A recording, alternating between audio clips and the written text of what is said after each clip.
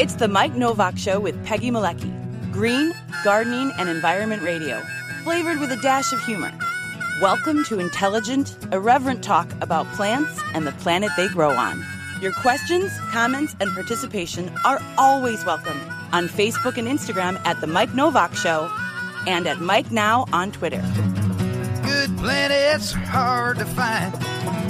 Temperate zones and tropic climes. And true currents and thriving seas. Wind blowing through breathing trees.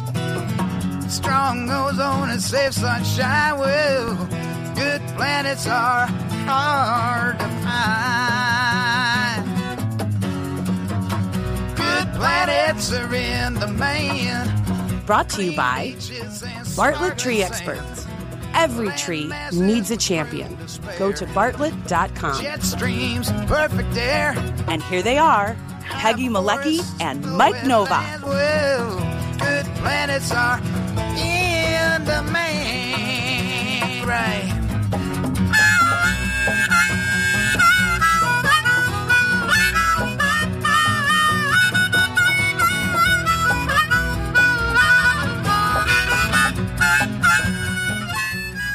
And good morning, everyone. Welcome to the show. As you can see, I've decided, well, let's tilt that, see if I go like that, put my head out of the way. You got the banner behind you. I decided to go a full banner here. We're going full banner. So nice. Except I can move. I got the marmot behind me. You got marmot. I got the veggies up there. The columbine. And the columbine. Speaking of columbine, we're going to be talking native plants this morning. I see we've got this is perfect. Good morning from Berwyn. Hey, Berwyn. Good morning to Snappy J Dog too. She got the first good morning today. We ought to give prizes to the people who get the first ones in, the first hellos. I'm happy to give away pretty much anything in the house just to get it out of here. Okay. Yeah, I got a list too. Here, what would you like here? And we've got some snow, not much, but should I do the preview map? No, I can't do the preview map because then it'll just mess everything up for me. Because I don't have everything set up, and it'll pop Rick DeMaio's picture up there. But Rick will be talking. Yeah. There's snow on the way, and I decided that I'm not taking down my Xmas lights until we have a decent snow in Chicago. Oh, mine are still on every night. Yeah, I put them on every night. I went for a walk the other day and counted 28 houses that still had lights. Good for them. On. Not just up, but on. I think we just call them winter lights. Put them up because the way it works, there's not enough time before the big holiday, and I think they're cheery. I like them. Yeah. And so I put mine on every. When it's so dull and dark, yeah, wonderful. Especially if we're going to have some snow. So hey, I see Steve Wenzel's watching this morning. Amos, as always, Amos is like, "Hey, dude, how you doing?" And we got a great show today. Speaking of columbines back there, perhaps not that one because that's not a straight. Columbine, that's a cultivar of some kind, and we can ask our guests about that because we're talking growing natives in your backyard, and folks might say, "Hey, it's January and it's snowing." Well, yeah, this is the time you plan. The whole idea is that the West Cook Wild Ones are doing a series of seminars coming up in February, March, and April about native plants and how to do it right. And we got a couple of people on the show this morning who are going to help us figure out how to do it right. One of them is an old friend of the show, Ken Williams, and another is a new friend of the show, and that would be Sarah McKell. And I will find out from her exactly how to pronounce her last name when we do this. And she's laughing at me right now, so we'll get to that in a second. And then at 10 o'clock, guess what, folks? We're going back to the southeast side of Chicago because there's still issues down there, and things have not been cleared up. There are proposals. It's just crazy that every time the city of Chicago, or it seems the state of Illinois, I'm not sure if it's both, want to have some heavy industry. Hey, let's put it in the 10th Ward because they don't care. They're just a bunch of people who love sucking in pollution and drinking poison water. So let's just take it down to the 10th Ward because that's a great place to put it. So we've talked about that on this show umpteen times, and we're going to do it again with Peggy Salazar from the Southeast Environmental Task Force. She will be with us, and she will also be joined by an attorney, Nancy Loeb, who is with Northwestern Pritzker School, and so she will be joining us as well.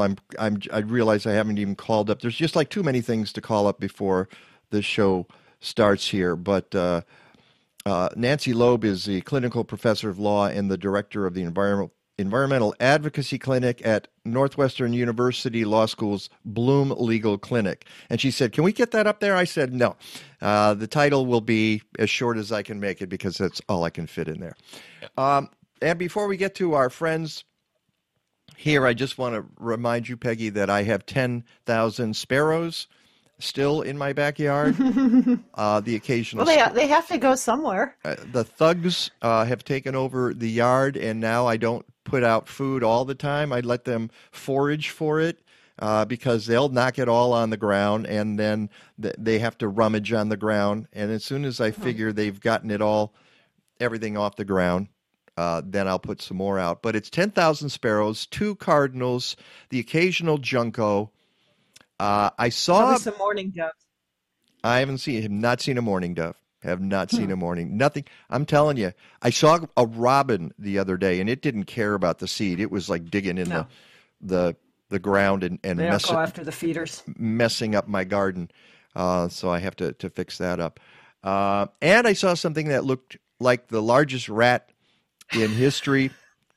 And Kathleen said, "Was it a possum?" And I realized it might have been a possum. So could be. If I had realized it was a possum, I probably would have left it alone. So okay, whatever.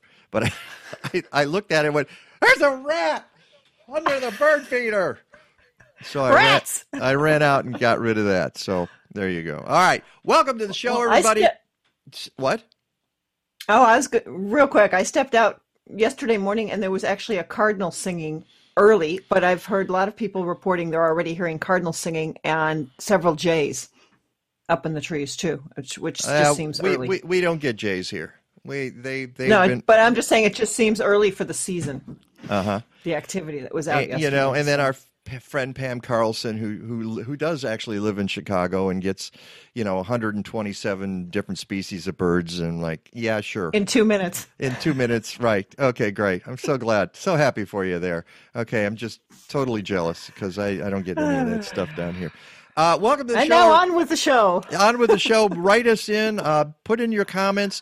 If you've got questions today, we hope we can answer some of them because we've got that guy on the left down there, and that is Ken Wood. Hey. And he's moving. He's moving. I moved. Yes. Yes. Okay. Wow. Ken, you're not allowed to do what you did to me this morning. Ken did one of those things where, hey, listen, I'm going to try something new. Here we tested it yesterday and everything's working great. And 8:54. Yeah, in 8:54, he's going to try something new, and don't do that to me, Ken. Well, Mike, what we did yesterday and worked perfectly wasn't working, so I had no.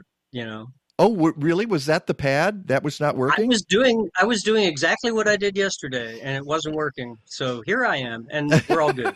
Okay, great. Well, I'm glad that it looks fantastic. In fact, I can even if I feel. But it's backwards. Wow. Now it's like he's looking at himself and going, Everything's backwards. It's like a mirror. Yeah. You can't read the label. Well, you can. Anyway. I can. It says horticulturist person. And whatever that means. Well, you said horticulturist, and I said, well, that's kind of generic. And that's what you. So we put the other thing up there. Don't be distracted by Christine. Don't let her distract you at all. Okay. Tell her. She's not here. Tell her to go. Oh, then. I'm leaving. Okay. Bye, Christine. Bye, Christine.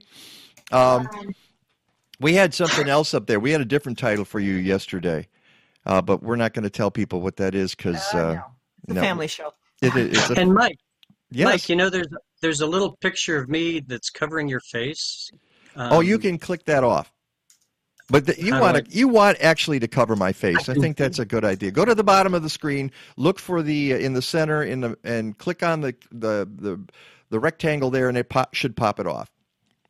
There you go. Okay. And there's Mike. Here I am. Hi. Yeah. All right. Hi, Mike. Hi, Ken. It's so good to see you. And on Ken's right, now that we got all that nonsense out of the way, Phew. on Ken's right is Sarah. Sarah, how do you pronounce your last name? Mikhail. Mikhail. Okay. Yeah. So Sarah Mikhail, and she's with the Land Conservancy of McHenry County. What exactly do you do with the Land Conservancy? I talk a lot. I engage the community. That's my job title is community engagement specialist. So basically, I talk to people, teach people about native plants and oak habitat restoration, wetland restoration, all that kind of good stuff. Fantastic. And that's kind of what we're going to be talking about this morning, because I saw a notice a couple of weeks ago that the West Cook Wild Ones, and by the way, whoever's got their URL in their head right now? Anybody? Anybody know what that is right off the bat? This is not a trick question. I'm just hoping. Peggy, you're supposed to no, you're not supposed to look at it. You're just supposed to call it up on your rundown. No,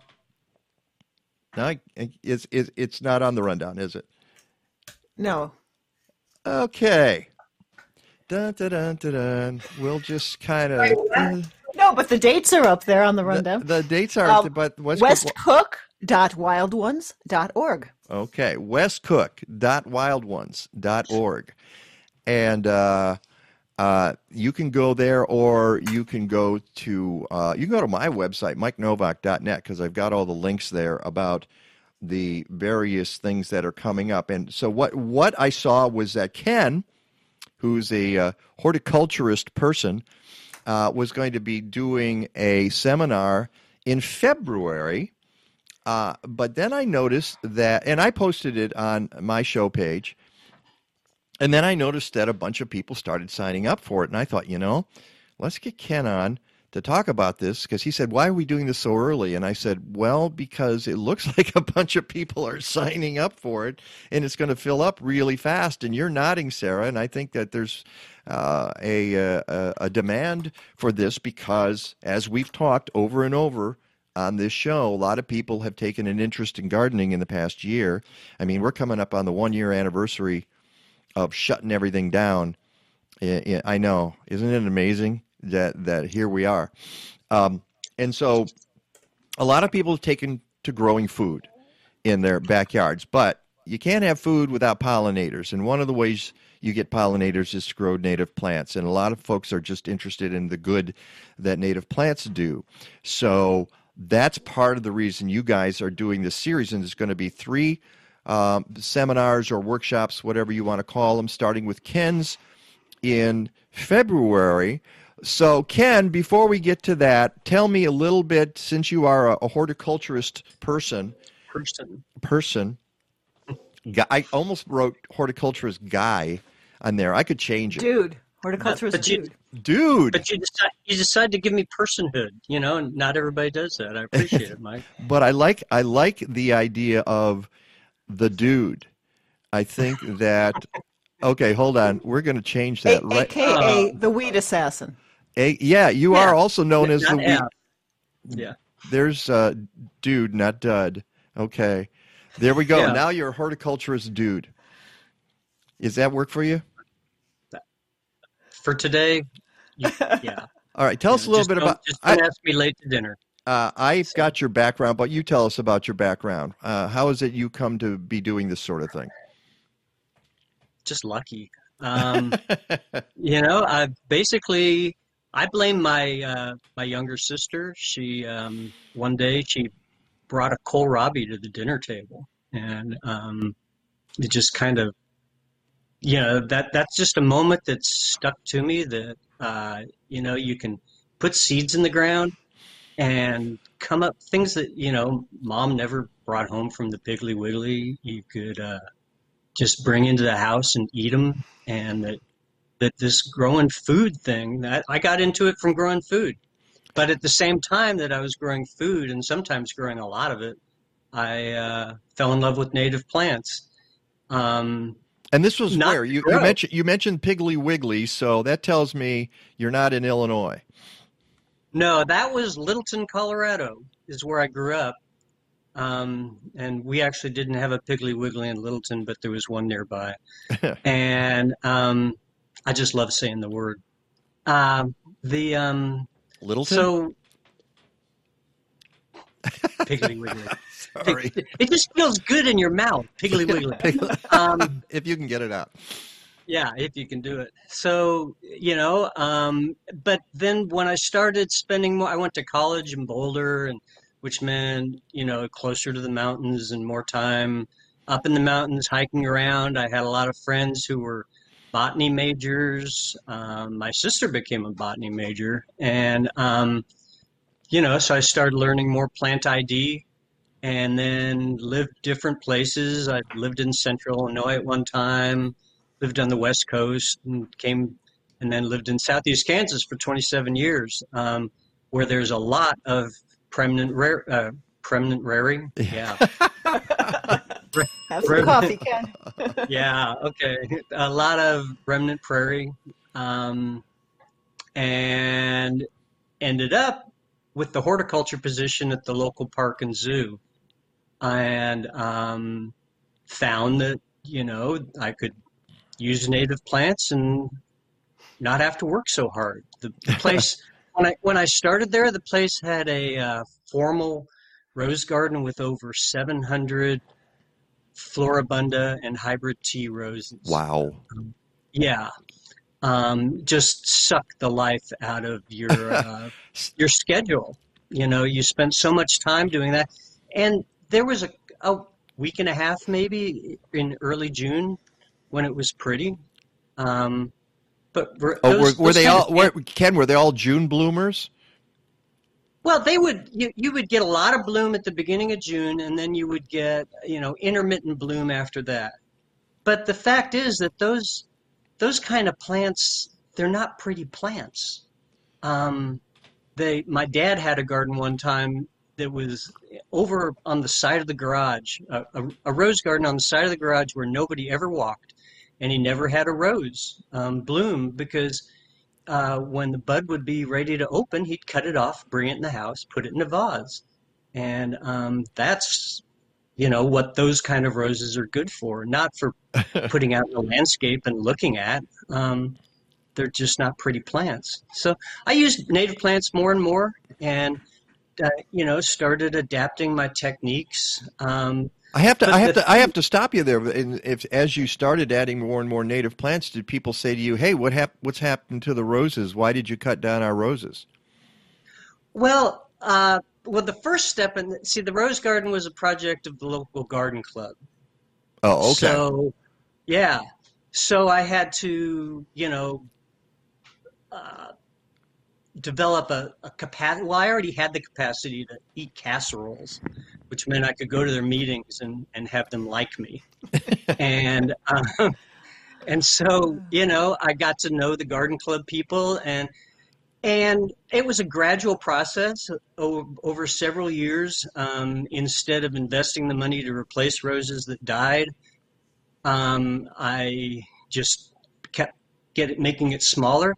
And after a while, people noticed that as the rose garden got smaller, the rest of the park got a lot more beautiful, because I had time. I wasn't spending all my time in there messing with those things, and the park really became beautiful. And and where people wrote letters to the editor about it and stuff. And so, and then because I belong to a zoo horticulture organization, I belong to the Association of Zoological Horticulture. And horticulture dudes. Yeah, dudes, a whole bunch of them. And dudettes. And went to a conference in Denver and met this crazy woman who was gardening the Shed Aquarium named Christine Nye. And a few years ago, a few years later, I married her and moved here and started over. And here we are. There you are, and you're starting over, and you're teaching people the gospel of native plants and how, it's going to take some work when you first start, and that's something we're going to do today. And what I love about what you guys have done, you sent me some photos of some of your native garden fails, which I think is important for people. I think that's important for people who are starting out, to know that even the people who've been doing this a long time had to learn to do it right. And in fact, let's bring you in on this, Sarah. Is that part? Yeah, why not? Well, you've had a few yourself, right? Yeah, definitely. Yeah. I made a lot of mistakes in the very beginning, and you know what? You guys, I'm still making mistakes today, but that's part of the process, and the fun is you're constantly learning. So there's nothing that you can't undo. That's true. Absolutely. You can do this. So let's start with what you call your presentation, Ken, I believe is the top 10 things you need to know about starting I'm paraphrasing, but it's a top 10 things every native gardener needs to know. Okay. Top 10. Okay. Yeah. New native gardeners need to know, because what the reason they contacted me and the reason they decided to do this last year, Westcook Wild Ones, their plant sale, they had over a 40% increase in gross sales. And I've got the numbers written down. 54% of the people who participated in their plant sale last year were new, had never bought from them before. So that just shows that there is there's not just an increased interest in gardening, but there's an increased interest in using native plants. People are realizing it. You had, I think, Doug Tallamy on your show a year ago, and he was talking about that. Of course, that was just before the lockdown, and people were still doing public presentations, and he said people couldn't find big enough rooms for him to speak in. Yeah. Well, and that's because he draws the connection. He's actually introduced a whole new realm of horticultural thought, which starting about 2008, which is the idea that the rest of us used to talk about native plants by saying, they conserve water, they're easy to take care of once they're established, they're adapted to certain areas, and you won't have to worry too much. And then Doug Tallamy came along and said, and by the way, our native fauna, meaning insects, are adapted to them as well. And when we put in those roses that are not native, and we put in the peonies, and no offense to people who love their peonies, but butterfly bush, not butterfly weed, but butterfly bush, we're hurting the populations of those insects. We are driving them away, and this could have catastrophic results. So he started selling the idea that you should plant natives in your yard because we need our native insects as well to do the work of pollination. Yeah, the little things that run the world, as E.O. Wilson said, the main way, solar energy, it goes to a lot of trouble, comes all the way here from the sun, and plants turn it into chemical energy. And then our idea on landscaping, our traditional idea is that it should just sit there. And that's crazy. It should get passed on into the animal kingdom. And the main way that happens is not through giraffes and elephants. It's through insects on all kinds of different levels, processing that food, moving it up, and then bigger things eating them and bigger things eating them. Right. And so let's go to the top 10, and I'm going to ask you this question, and then Sarah, I'm going to ask you the very same question, which is, what's the first thing you tell people when they decide that they need to have a garden with natives in their backyard? Ken, what's the very first thing they need to know? Well, number one on the list that I'm going to go through in a month is that it's wonderful. I know that's not, it's not what I was looking for, but that's okay. Yeah, but that is it. Is that it's wonderful. That just because of the things we were just talking about, all the different life that you get to experience. You just walk out the front door and, week after week during the summer, I see creatures that I've never seen before.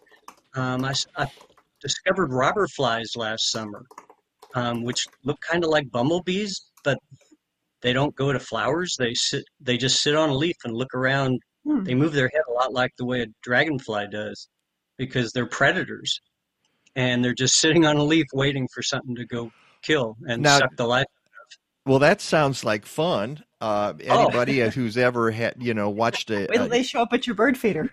Yeah, exactly, and start taking down sparrows, which would be great if you ask me.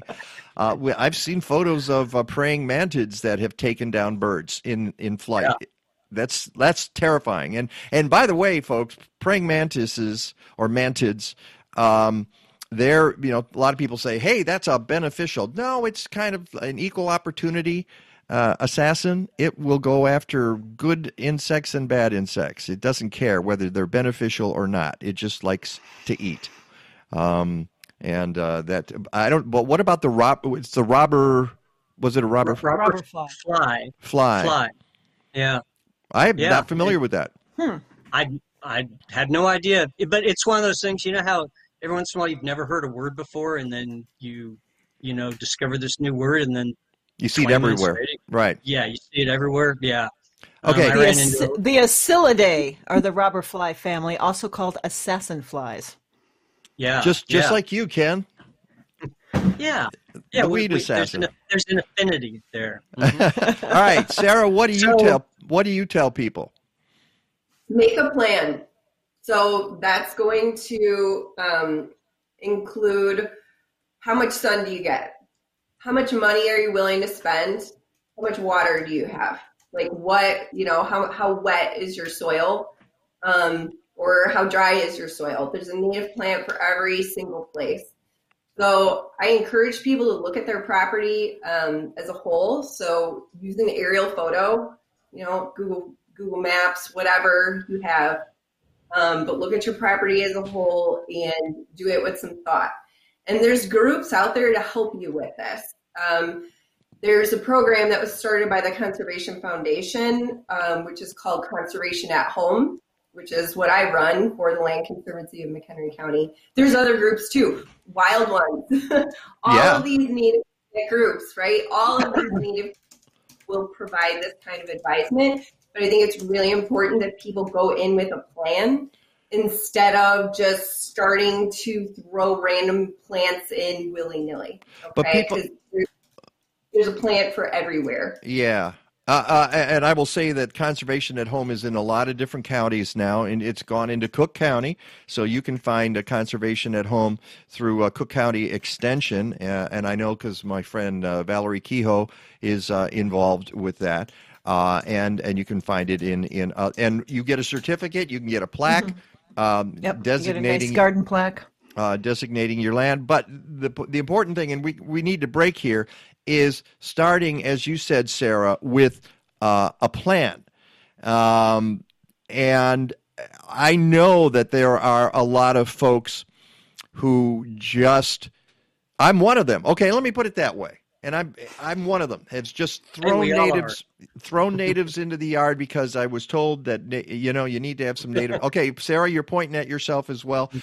when we come back, we're going to talk about some of these fails and some of the things that people have done. And one of the things I will say is if you have shade, there's no point in having ironweed in your backyard, especially in the city.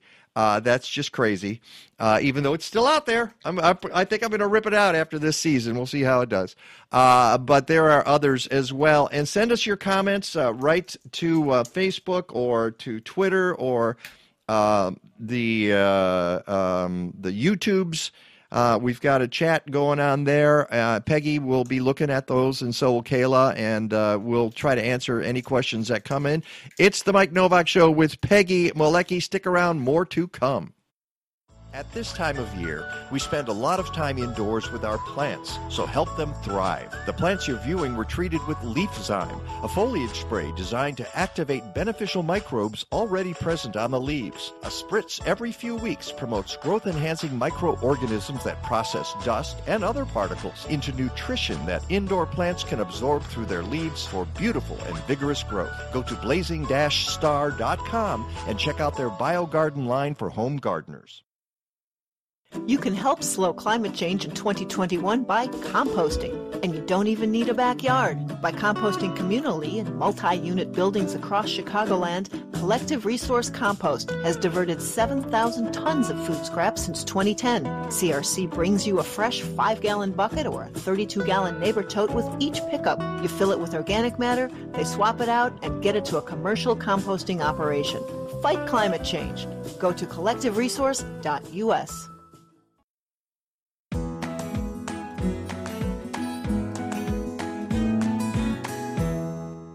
Hello from Happy Leaf. This is BJ Miller, the horticulturist here on staff. The best way we can help you be successful with indoor gardening is to provide you with a really great grow light. There are a lot of choices on the market, and it can be extremely confusing to decide what you need. Our goal here at Happy Leaf is to provide you with a light that lasts a very long time and makes your plants really happy. We have several satisfied customers, including our friends Mike Novak and Peggy Malecki, because we have specifically designed a light that is versatile, it's very effective, and it is extremely simple to use. Our lights are perfect for seed starting, but you can do so much more, especially these months of the winter. You can supply yourself with your own leafy greens and herbs, grow lots of different types of vegetables, keep your small fruit trees thriving, and your houseplants will think you've sent them for a day at the spa.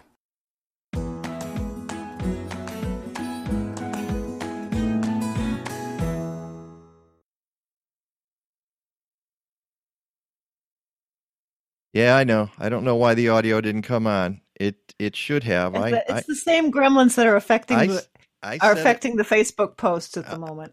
What do you mean? There's something. When I'm posting to Restream, it's then reposting again to Facebook. Kayla and I are busy discussing that at the moment. I blame Mark Zuckerberg for all of the ills of the planet, just letting you know. And I want to let you know that this is the very, very, very last chance for you to take advantage of McHenry County College's course featuring organic vegetable farmer Atina Diffley, the author of the award-winning memoir, Turn Here Sweet Corn, Organic Farming Works, has one more workshop through MCC's Center for Agrarian Learning. Sign up for crop planning for market needs and profitability, and it starts this Wednesday. There are 2 sessions, Wednesday, January 27th and February 3rd.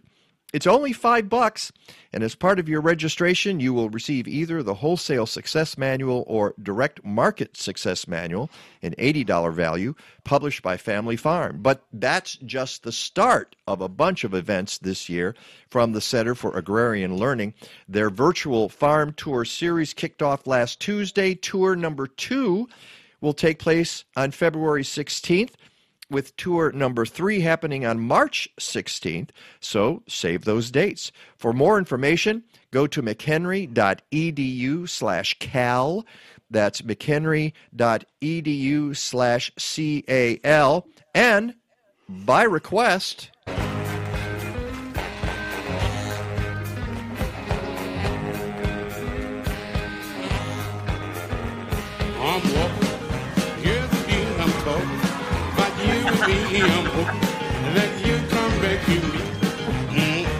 all right. As I'm every day I'm hoping that you come back to me. What you gonna do when the world runs from? You're gonna run away. There goes you. I'm gonna run right by Mike. your side. You pretty baby, I'll even down. Yeah, Ken, when I talked to Ken about being on the show, he said, well, I want you to play some Fats Domino for me. And I said, I'm not sure I could, but then I found this live performance, which was done at Austin City Limits. So, need a little sax in there. And one of the things that the YouTubes hasn't figured out yet is how to zap you for licensing. Well, I guess you can't license a live performance. I'm not sure how that works, but so there you go, Ken. Oh. You got your Fats Domino. I appreciate. I was thinking of Blueberry Hill, but I appreciate that. I actually like this song better than Blueberry Hill. So Oh yeah, it's just that was the one that was on my mind when I made the request. Ah. But that was great. Appreciate okay. it. There you go. Welcome back to the Mike Novak Show with Peggy Malecki. We're talking to Ken Williams, who's a horticultural dude, and to Sarah. Heard me back there a little bit. Okay, just lost that. Don't know where that echo came from. Same gremlins. Sarah McHale from the Land Conservancy of McHenry County, and we're talking. All right, we need to get into some specifics here. Yes, Peggy. Yeah. We do have a comment from one of our listeners, Kathleen, that Roy Diblick's book helps with planning the no-maintenance perennial garden. That's true. All right, let's address that for a second, because one of the things about Roy Diblick and your wife, Christine Nye, Ken, has worked with Roy at the Shedd Aquarium. They put that wonderful, what do they call it? The bird... Migratory bird garden. Migratory bird garden, right on Lake Michigan, right outside the Shedd Aquarium. And She's dancing right now. is she? Because of that? Okay, great. Just a little bit. But the thing is, Roy is not, he's not a guy who says you have to use 100% natives. He's willing to mix in different plants, right? Well, Roy, I would turn that around. He uses native plants, but Roy's just a plant freak. He doesn't care. And I mean, if you talk to him about the ecological benefits of native plants and stuff, it pretty much rolls off of him. But he does have an incredible knack for how to lay out plants, and he's dialed in on how you relate personally with the plants and with the place. Well, and he's dialed in on communities too. Which plants play well together? Yeah, that's true. That's true. And the fact of the matter is that Perovska, Russian sage, or things that are from different ecosystems really don't play well with our native plants. And there's some. You mentioned cultivars, things like the Summer Beauty Allium, which is what you see in every gas station parking lot in the world. Perovskia as well. They put those two together. Yeah, but the Summer Beauty Allium is a cultivar, a sterile cultivar of Eurasian allium. It's not native by any means. But because it's sterile, it doesn't reproduce. It's not going to take over anything. And it does bring in pollinators by the bucketful, because it does produce pollen and nectar. So it's useful in the design. And that's Roy's deal, is more the design, getting it all to work together. Well, Roy has worked with so many good native plants. What was that, Sarah? What, Sarah? There are so many good native plants that we can use. We don't even need to spend any time talking about non-natives or cultivars. Yeah. Okay, well, but that's the point I'm making. So why don't you talk about that side of it, Sarah? Because there are people. All right, if you have a rose bush in your garden, you're not committing an atrocity against nature. A lot of people love the roses. I would say, though, when Ken is talking about a whole field of them, to me, that's a crop. That's not a garden. Okay, and there's a difference, isn't there, Sarah? Yeah, so I talk to people a lot about this on site visits. Like, use plants that aren't going to cause harm, all right? So, there's certain sets of plants that are non-native that have been brought in by the horticulture industry that become invasive and escape from your garden. So that's one, burning bush. Yep. Burning bush is a very commonly used landscaping shrub that people really love the way it looks. It keeps this really nice kind of mounded form. It turns bright, brilliant red in the fall. Well, guess what? For those of us that also work in the restoration world, we're finding that overrunning our oak woodlands, along with the buckthorn and the honeysuckle. So the choices that you make in your yard can make a huge impact on your local environment, no matter where you live. So roses, let's talk about roses. There are native roses that you can use. Pasture rose, Rosa Carolina, is a great example of a pretty well-behaved native rose that can be used if you've got some sun. So what I try to focus on when I make recommendations to people are the native plants. Okay, we need a champion. There's plenty of people out there making recommendations for cultivars and things like that, the non-native plants. Well, we need, as ambassadors, I feel like we're like nature ambassadors. We need to be the ones that are making these recommendations for straight native species. And I'm just looking at a comment that came in, Siberian squill. Oh, yeah. Oh, yeah. Everywhere. Okay. That and the little white one, too. The white one with the green. Oh, I know which one. Colors. What's now I'm going to blank on what is that little one with the little star? It's like Star of Bethlehem, I think. Yeah, I think that's it. Yeah. So But those anyway, But those are some of the things that you have to be careful of, the invasives, and let's go through a quick list of them. You mentioned burning bush, and everybody loves their burning bush, and they go, "Oh, it's not causing any problems." Well, no, not in the city on your corner lot. You're not going to see it pop up across the street in your neighbor's yard because they mow it every week. But as you say, Sarah, in a forest preserve, it might suddenly take over an entire area. Barberry is another one. As I said, butterfly bush, the one that has those wonderful fragrant flowers that everybody loves, the purple flowers, and you can get them in pink and you can get them in white and whatever. That has been banned in certain states, in certain countries. When I was visiting London about 20 years ago, I saw it growing out of cracks in walls, like 6 feet off the ground. A butterfly bush growing straight out of a wall. That's how invasive it is in England.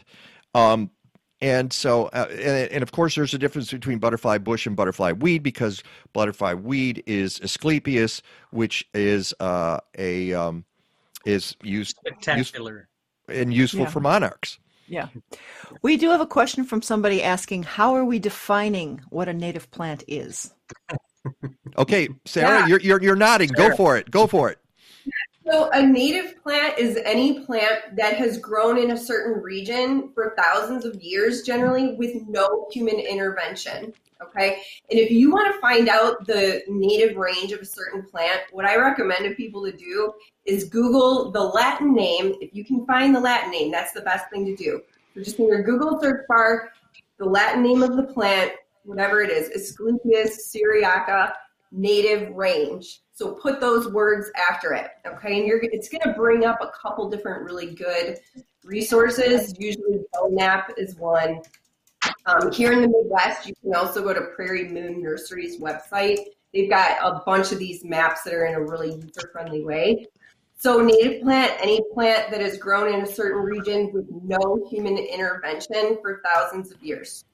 You know, I like going myself to Mobot, the Missouri Botanical Garden. They usually have some great information too. All right, let's, having done that, and we talked about people and those of us who have had native plant fails in our backyards, let me send or show you guys some stuff because you guys sent me some photos, just so folks know that everybody's working real hard to make sure that we do it right. So let's start with this. Ken, that's you on the right there, and it looks like the folks there are saying, "Oh, look, it's a bee! Run!"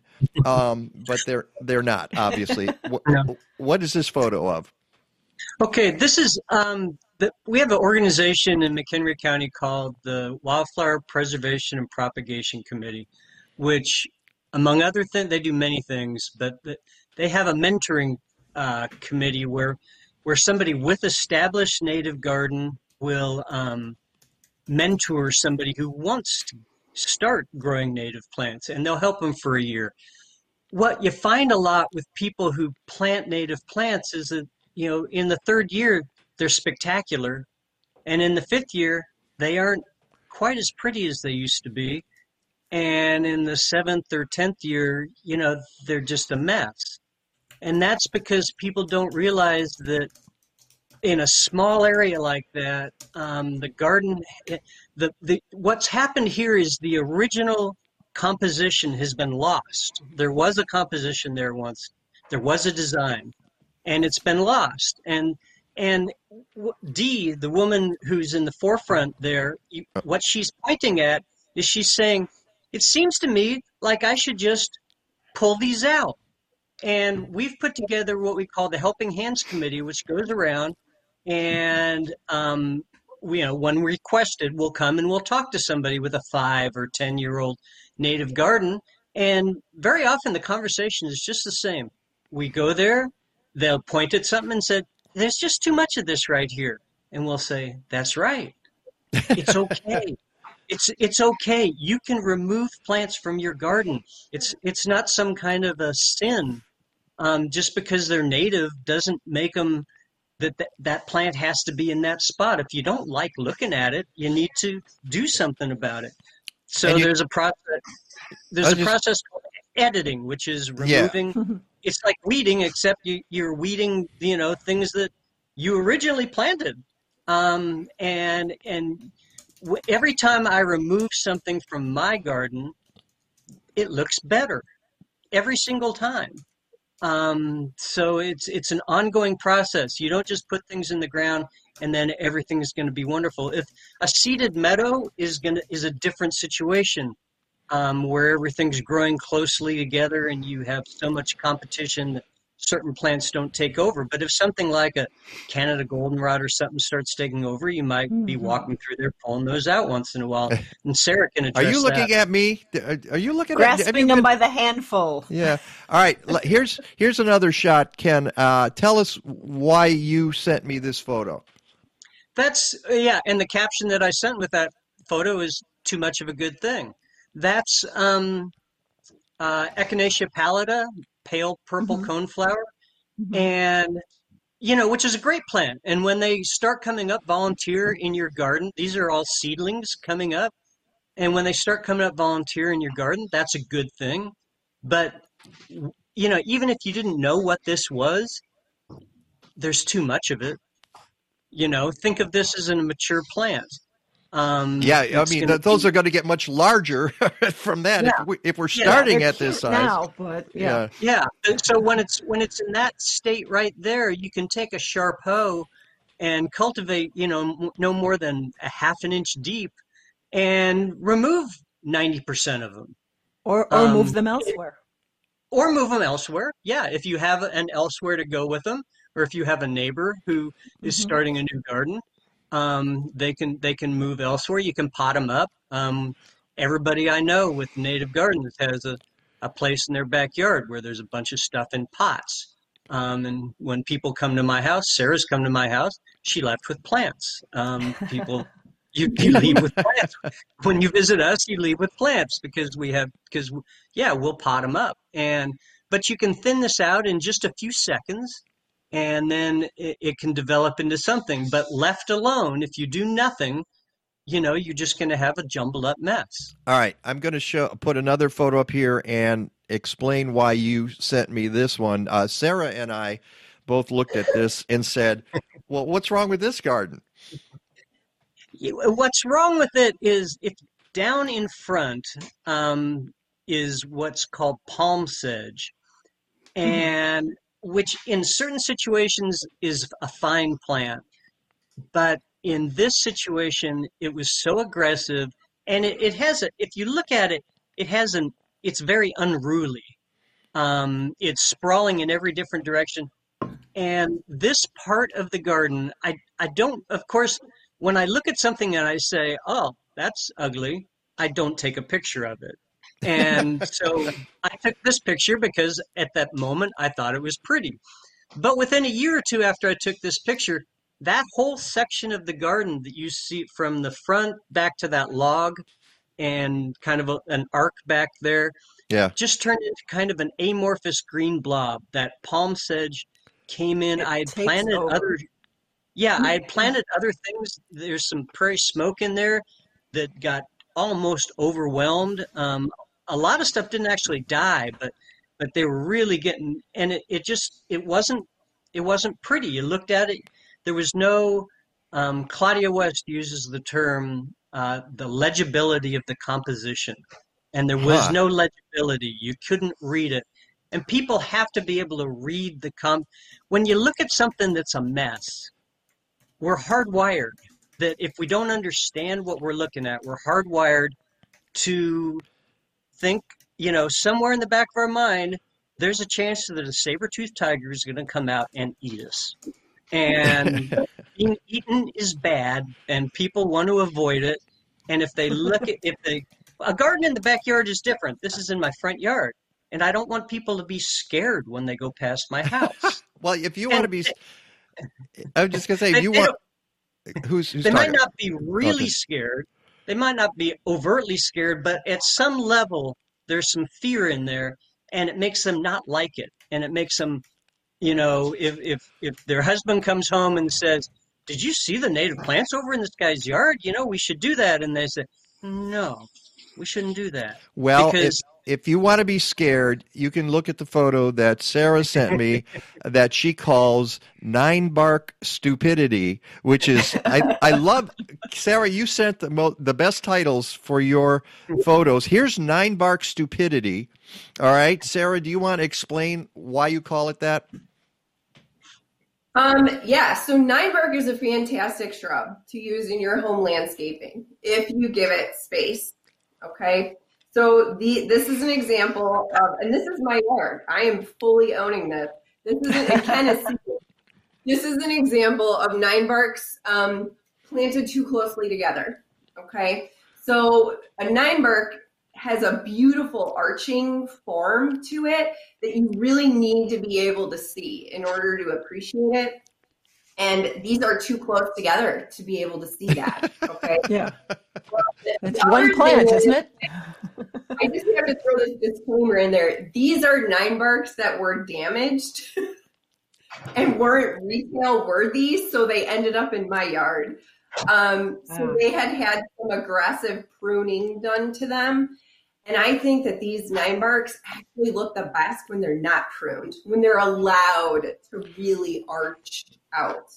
Yeah. So that's 9-bark stupidity. Okay. And this is a common thing with a lot of shrubs, where certain shrubs where people just cram them in and they don't plan for their mature height and width. Mm-hmm. Okay. And here's another, the next one is called Spiderwort. Sarah, you loser. Oh, that doesn't look that bad, Sarah. Okay, so this goes back to Ken's point. It doesn't look that bad exactly right here. So in the front, that beautiful blooming plant, that's called prairie flax or flax pilosa. Mm-hmm. That is a great choice for an edge of a narrow garden.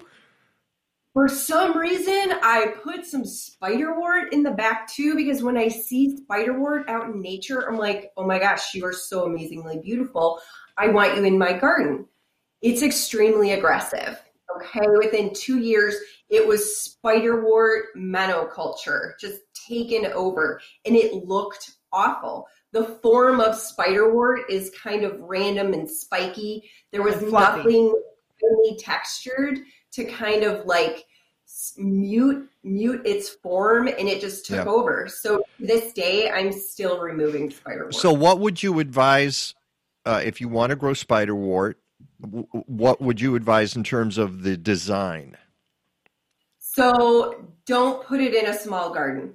If you've got anything less than like, I don't even know, 50 by 50, don't put it in there, okay? If you really, really want it, you've got to be super committed to taking tons of it out each year, that editing process that Ken talked about. You've got to commit to doing that. Okay. I don't want to do that in my garden. That's a pain in the Or butt. put it in a container, as one of our listeners just posted. Uh-huh. Yeah. All right. You can try it in a container too. All right. And finally, the last the last one you sent me is called No Maintenance. Ha! So, and this is No Maintenance. Ha! Explain what's going on here, Sarah. Okay, so this is the very, very first native plant garden I had ever put in, had zero plan, and then 2 years later, I'm sorry, what was that? No, go ahead. I think that was a little backfeed. Okay, 2 years later, we moved, all right, and we still own the house. We rented it, and this is what happened with no maintenance, all right? The renters thought, even though I told them that you've got to remove the weeds and stuff, they were like, oh, they're native plants. I don't have to do anything to this garden. Let me tell you guys, that's just not the truth. Things like ragweeded in here. Things like the yellow coneflower just went insane. There was no editing, no maintenance done, and it became this really sad situation. So if you're going to put native plants in a small garden, you've got to choose the right species. And I'm actually doing a program on that, on native plants in small spaces. And what is that thing that seems to be rushing towards the camera that's invading the lawn? That's Creeping Charlie. Yeah, Whoa. that's Creeping Charlie, Wow. right? So, Looks like yeah, that. so that's a huge... You can see it moving. Yeah, I know. I know. I've never seen such aggressive Creeping Charlie in my entire life. Holy smoke. All right. Yeah. We have just a couple of minutes, so I need to show one of my fails. Peggy, I am so sorry I didn't get yours loaded up, but this is No, it's okay. This is a fail. And I had somebody write yesterday, because I used this photo for my blog post, and somebody else said, oh, yes, that's my nemesis. And here it is, cup plant in the city. I did not put those there. It's marching down your alley. This is marching down my alley. They're growing out of cracks in the asphalt and the concrete. That's not even my backyard. That's a neighbor's yard. And I started growing cup plant in my yard, and then I realized that it will take over the world if you let it. Now, some people would say, and I agree, that when this is in bloom like this, it actually is kind of pretty. Yeah, But- somebody just asked, why is that a fail? Well, Seriously, they said, that's beautiful. Why is it a fail? Well, my neighbor didn't ask for it to be put there for one reason, and it'll do that throughout your whole yard if you let it. I had when I was digging a vegetable garden next door when my neighbor was dead, and I had the dead neighbor's yard where I could work. I had to dig out all of the daylilies and the cup plants, which nearly killed me. Before I could even put in a vegetable garden, and that's what happens. I will say, cup plant. Well, once cup plants get established, they're pretty hard. If they're seedlings, yeah, they're really easy to pull out. So that's what you need to do. You need to get to them before they get crazy. So there we go. Let's pop that back in.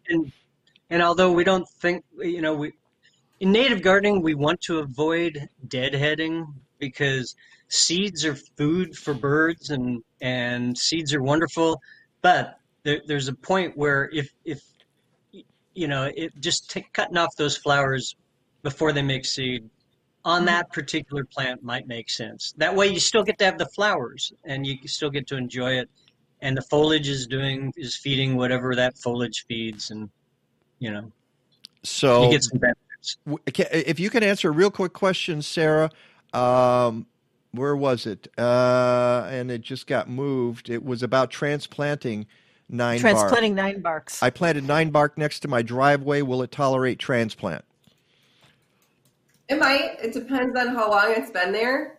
I mean, try it. If you're going to do it, dig a lot wider than you think you need to and dig a lot deeper than you think you need to, and then keep it watered after you move it. Don't transplant it in the dead of summer. Do it when it's cool out. All right, cool. Well, listen, folks.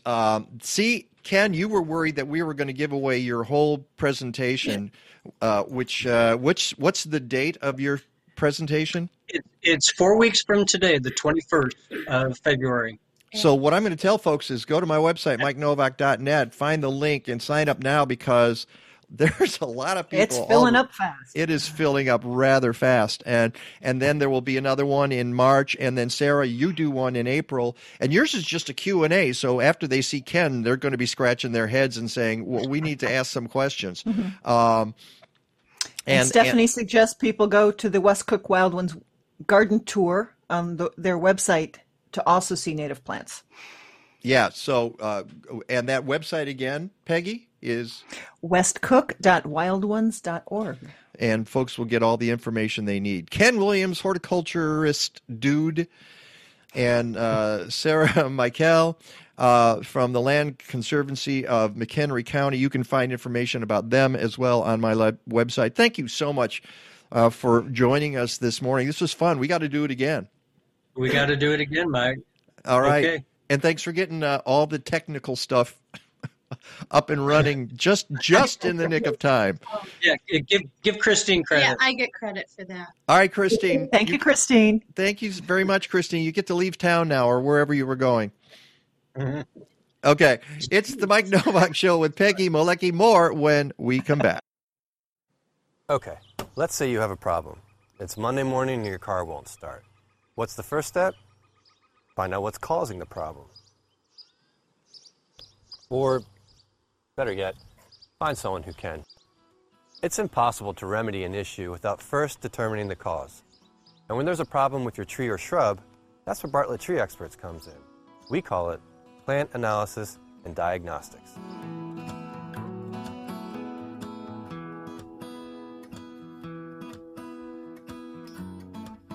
We'll start by accurately identifying your tree. This is important because a tree species will indicate its typical traits and tolerances, as well as any susceptibility to insects, disease, and other stress problems. Next, we'll look at the tree from the ground up. We'll check the condition of the soil, examine the root collar for decay or other issues, look at the color and health of the foliage, and inspect for damaging insects or disease.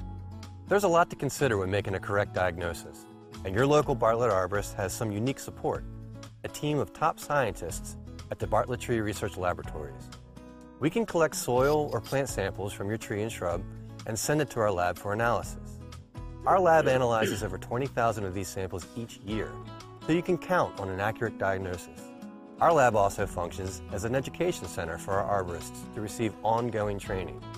So after diagnosing your tree problem, we can also provide the most advanced arboricultural techniques and treatments to help solve it. Successful plant healthcare is all about timing and early detection. If something is concerning you about your trees or shrubs, don't hesitate to let us know. We're happy to help identify the trouble with our expert plant diagnostic services.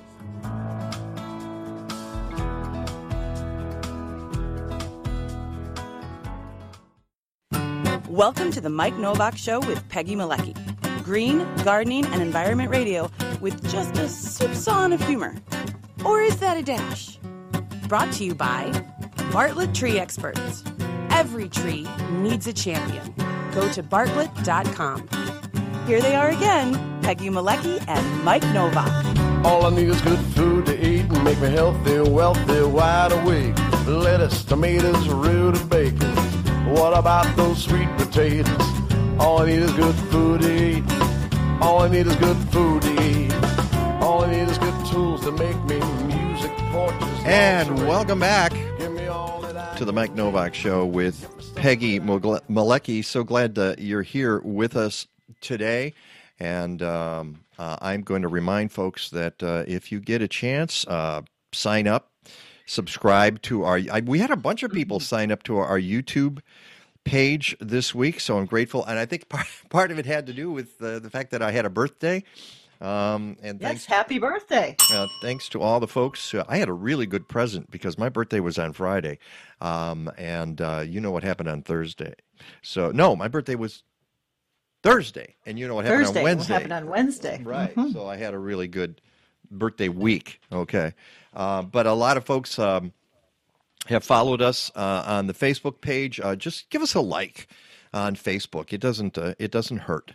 And a like and a follow, and like us on YouTube, and subscribe to the channel, please. Subscribe to the YouTube channel. Go to MikeNovak.net, and you can subscribe to the blog and to our newsletter. And hey, if you're really ambitious, go to Apple Podcasts and give us a rating. If you don't like the show, don't give us a rating. Yeah. If you like the show, do something there. Give us a rating. Give some comments. It helps move us up in the podcast too. That way. Absolutely. Okay. And tell your friends and your neighbors. Yes, exactly. And your enemies as well. Please do all of that. Welcome back. I see Peggy. She looks like she might be frozen there, so I'm going to bring in Nancy as well. Peggy, are you with us there? Hello? I do not see Peggy there, Nancy. Peggy, Peggy Malecki, I'm going to ask you to just give Peggy Salazar a call. Sometimes what happens, we've discovered on Sunday mornings at 10 a.m., you know what goes on at this time, don't you, Nancy? No. Church. We have found that when certain ways it can affect your internet stream. It's just 10 o'clock. All the church services start. But what's funny is usually by about 10:13 or so, the internet stuff comes back. So it makes me think that people are logging onto church just so that the pastor knows they were there, and and then they get off and they go and do something else. So you folks going to church. They didn't like the sermon, so they're leaving. No, they're changing the channel. They just don't want to be at church. Okay, that's the thing. I'll tell you, one of the things you could do, Peggy, if Malecki, if you want to send Peggy Salazar the emergency phone number and see if that will work for her. I also asked her to try vMix again with her video off. Okay, we can try that as well.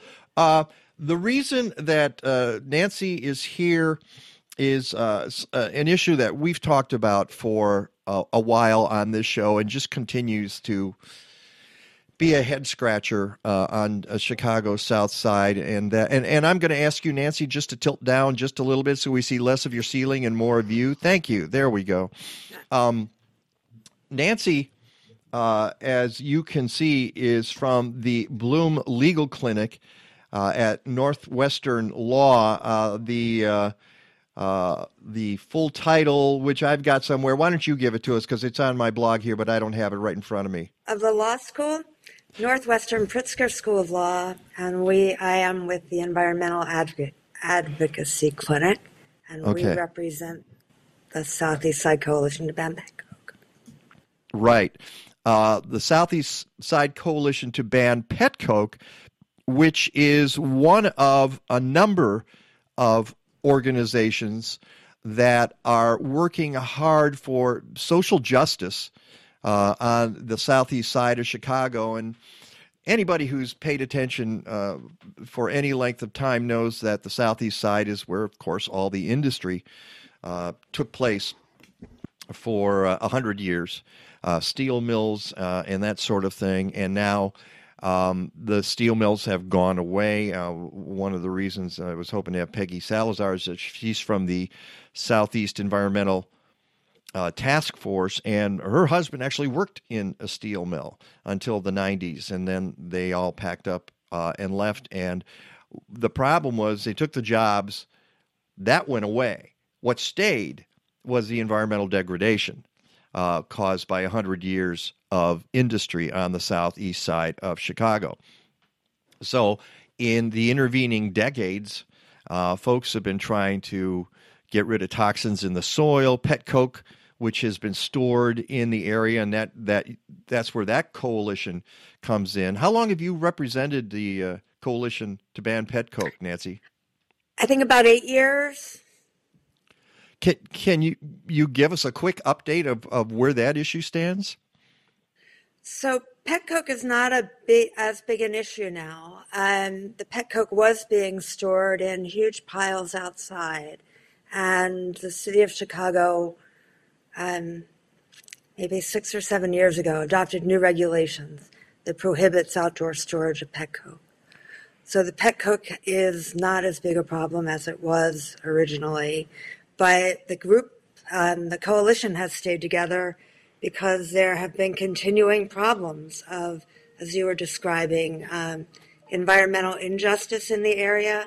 And in addition to all of the historic pollution, there are industries that are still operating down there and new ones coming in that are polluting. So people are dealing with the historic pollution as well as what's coming out into the air and into the soil now. That's probably Peggy calling in. Okay, I just texted her. Sorry, Nancy. The challenges of live streaming here. Yeah. As you mentioned, Nancy Loeb, you've represented organizations dealing with pet coke issues, some of which have been resolved, some not quite. But now we have another. Well, there are several other issues on the south. It seems like every time there's a heavy industry that needs to be relocated somewhere in Chicago, we have Peggy right there. We have Peggy. So but my internet went down, and I don't want it to go down again. Well, let's keep your video off. Then that's okay. Let's just go with what we have here, Peggy. It's good to see you, and I'm glad you're here. This is something that happens, and folks, it was not on my end. I'm just telling you, it wasn't on my end. It wasn't. And just tilt down just a little bit, Peggy, with your computer, so we can see you. Thank you.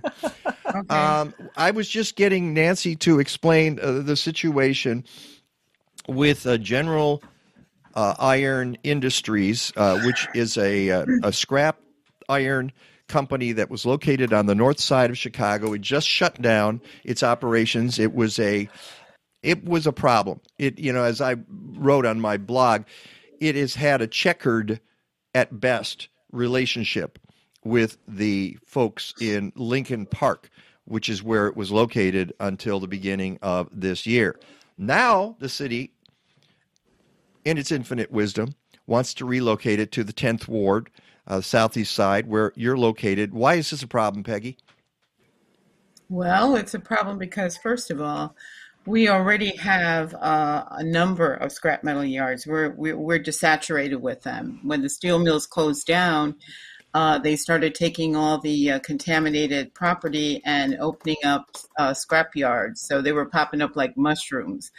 And so we noticed, according to the air monitoring data that's collected at the Washington High School, that there were high levels of metals. And so we were concerned that these scrap metal yards might be the source of them. And we felt that we didn't need any more of that kind of pollution in our community. And they're eyesores. They're tremendous eyesores. I mean, can you imagine 2-story high mounds of rusting metal? It's just not something that makes for a good. And we lost her there for a second, so let's go back here. And as she was probably going to say, Nancy, it doesn't make for good neighbors. It doesn't make for a healthy neighborhood, does it? No, I think that's right. And I think part of what Peggy was going to say is that the South Side is already overburdened. And the city has labeled it a quote-unquote receiving zone for this heavy, dirty industry. We don't have a fair distribution going on. Right. Can you hear me? Yeah. Yes, we can hear you, Peggy. Peggy, can you hear us?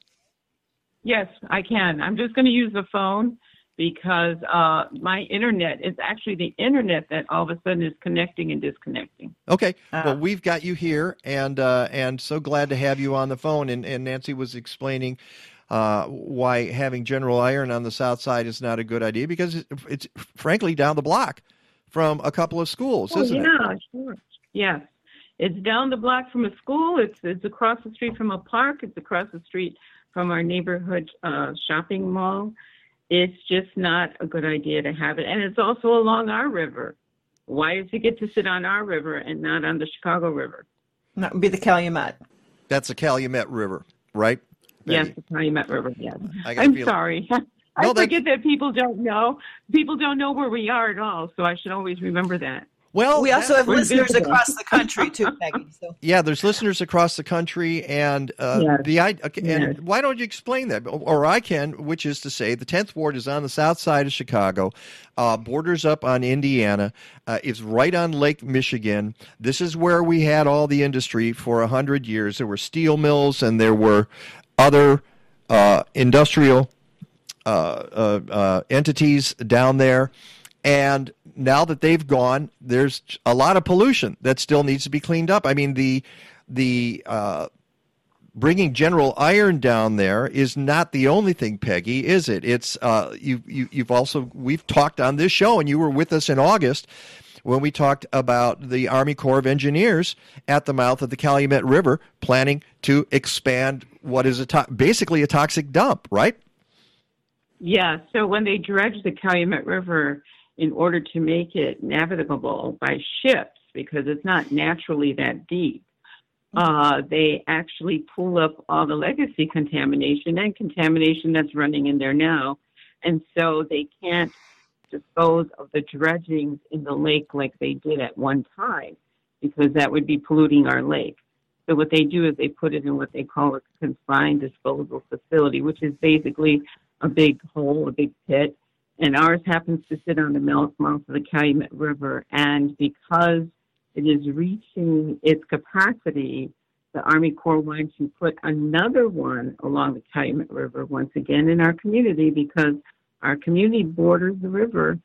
And so we basically opposed it, but they still now want to expand the existing one, because it's all about what's cost effective for the government and for the Army Corps to do. And so again, money and dollars come into play, and community gets put on the back burner when that happens. And, that's not even the issue we're talking about here today. No, that's not the issue. That's just one of the many issues. And before we end the show today, I just want to talk about our latest issue. Well, but for now, we're definitely going to get to that. I want to get back to General Iron and Nancy. One of the things that happened the other week, what's been going on is they need a permit to be approved by the city of Chicago before they can operate on the south side, right? That's right. They need a permit under the city's large recycling facility rules. Mm-hmm. Okay.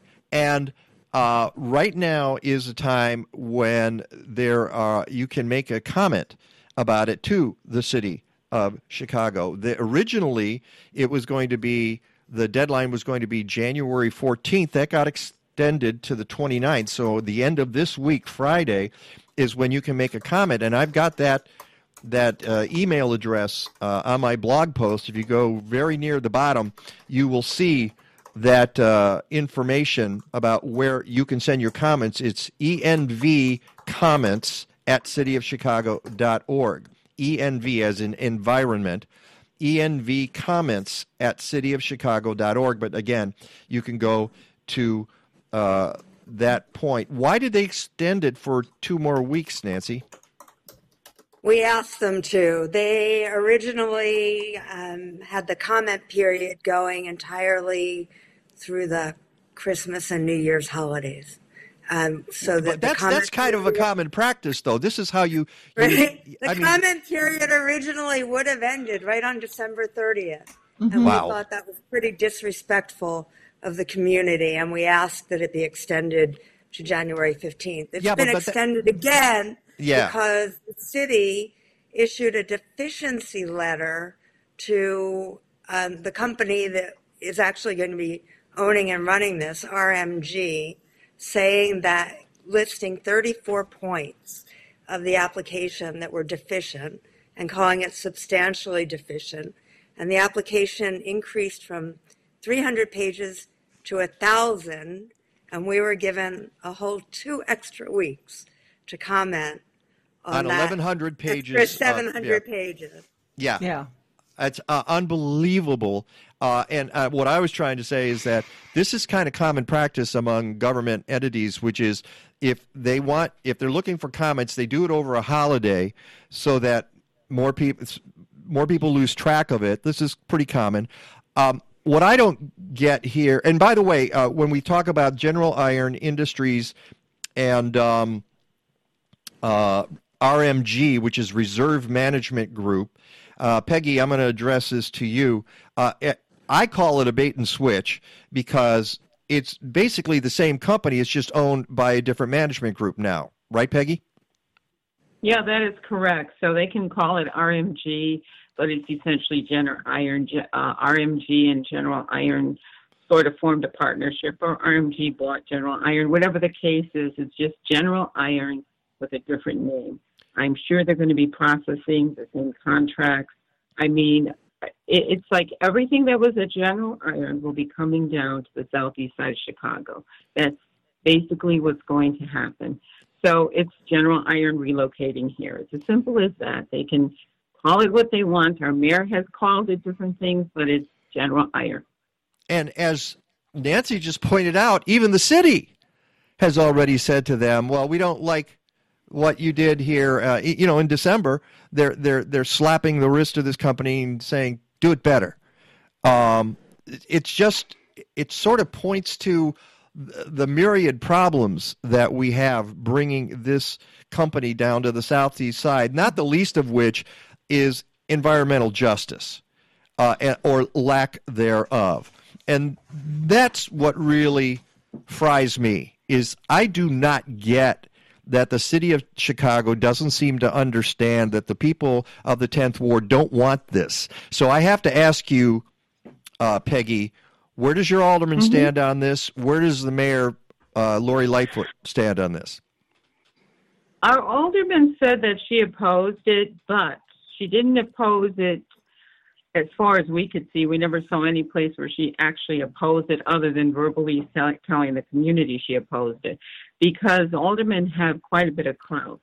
And so if she had said she didn't want it, and like I've said to her myself personally, if you had said you didn't want it, and we saw that you did everything within your power to stop it, and the city ran over you, we would highly respect that. But we didn't see that happen.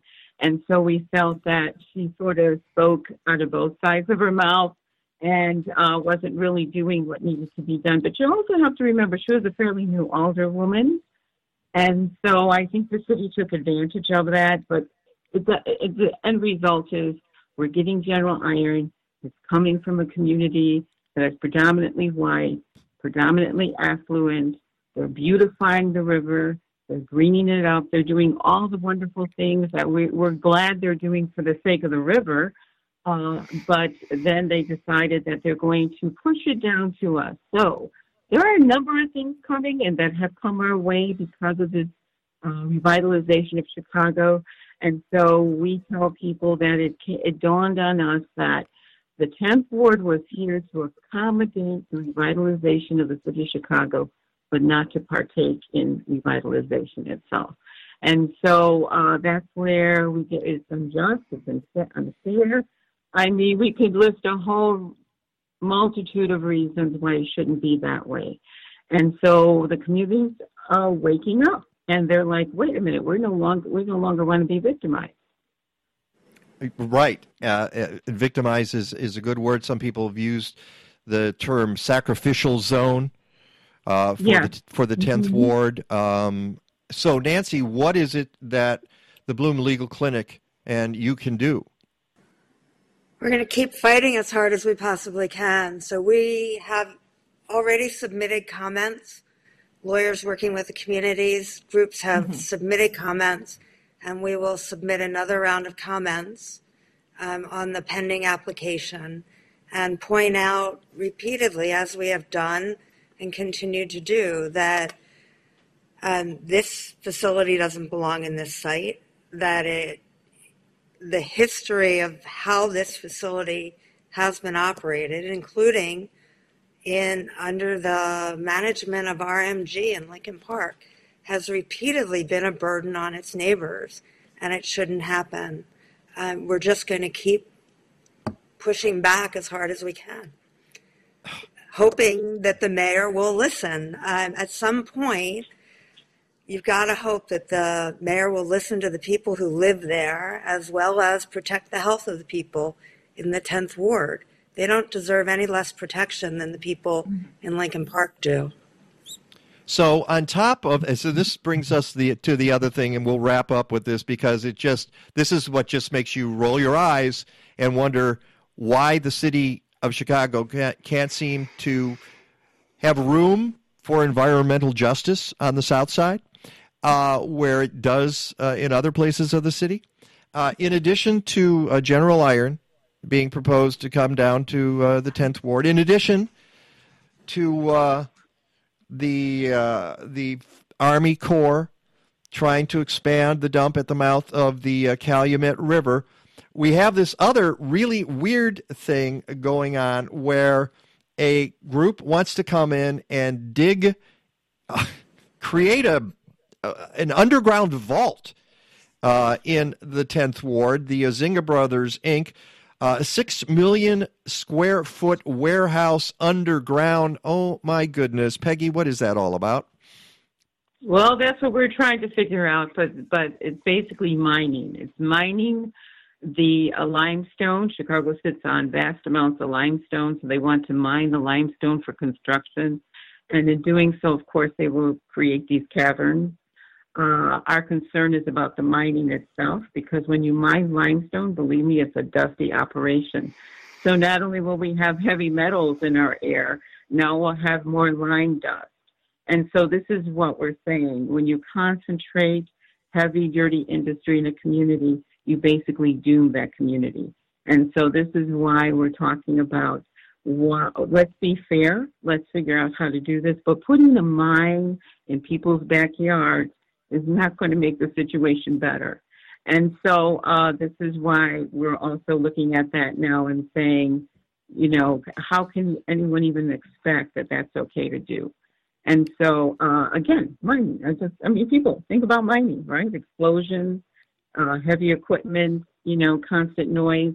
This is not what we want for a community. We want to see a better community, a more vibrant community. That hasn't happened since the close of the steel mills. We've been waiting and waiting. We're losing patience. And none of these things that are being proposed is going to accomplish that. Nobody's addressed this, so I will.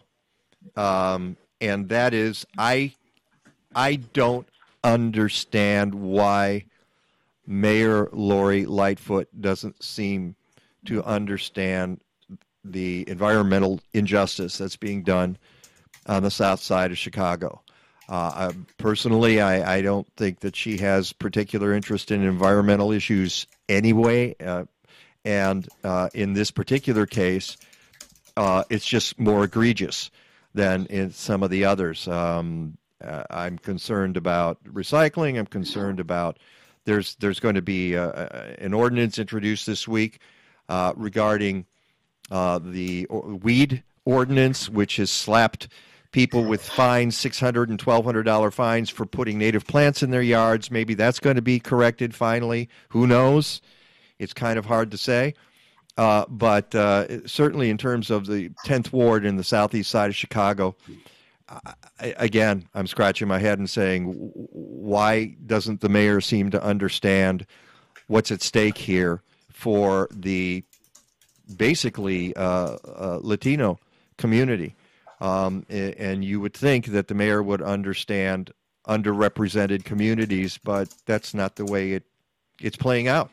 So, Nancy, Mike, go ahead. Mike, it's even more than that. You would think that the mayor would want to develop a vibrant Chicago, not just pockets, because that's not going to make for a quality city. You have to look at the city as a whole. We've been saying this for a long time. You know, they tend to focus on one area and then another area, and then, and that takes forever. And in the meantime, the first area they're focused on starts to break down. They need to come up with a better way of approaching how they redevelop the city itself, because we are a post-industrial city, and we need a lot of funds, we need a lot of attention, we need some creativity, we need some new ideas, and it's not happening. And so this is where I say the city falls short also. All right. Peggy Salazar from the Southeast Environmental Task Force, thank you so much. If you want more information and on how you can write to the city and give your opinions about what they're planning to do or trying to do, go to Southeast Environmental Task Force on Facebook. That's a great place to go. That'll keep you up to date. Nancy, is there any place else you would recommend people go to get information?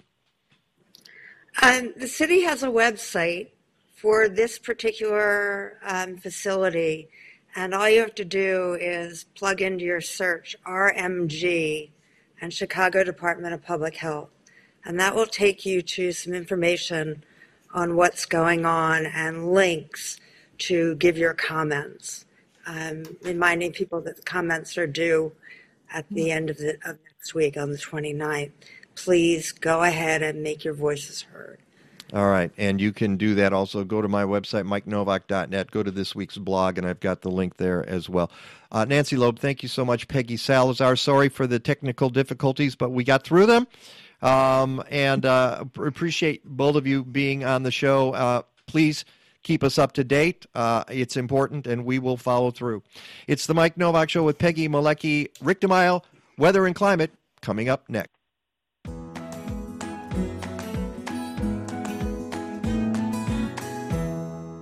Hello from Happy Leaf. This is BJ Miller, the horticulturist here on staff. The best way we can help you be successful with indoor gardening is to provide you with a really great grow light. There are a lot of choices on the market, and it can be extremely confusing to decide what you need. Our goal here at Happy Leaf is to provide you with a light that lasts a very long time and makes your plants really happy. We have several satisfied customers, including our friends Mike Novak and Peggy Malecki, because we have specifically designed a light that is versatile, it's very effective, and it is extremely simple to use. Our lights are perfect for seed starting, but you can do so much more, especially these months of the winter. You can supply yourself with your own leafy greens and herbs, grow lots of different types of vegetables, keep your small fruit trees thriving, and your houseplants will think you've sent them for a day at the spa.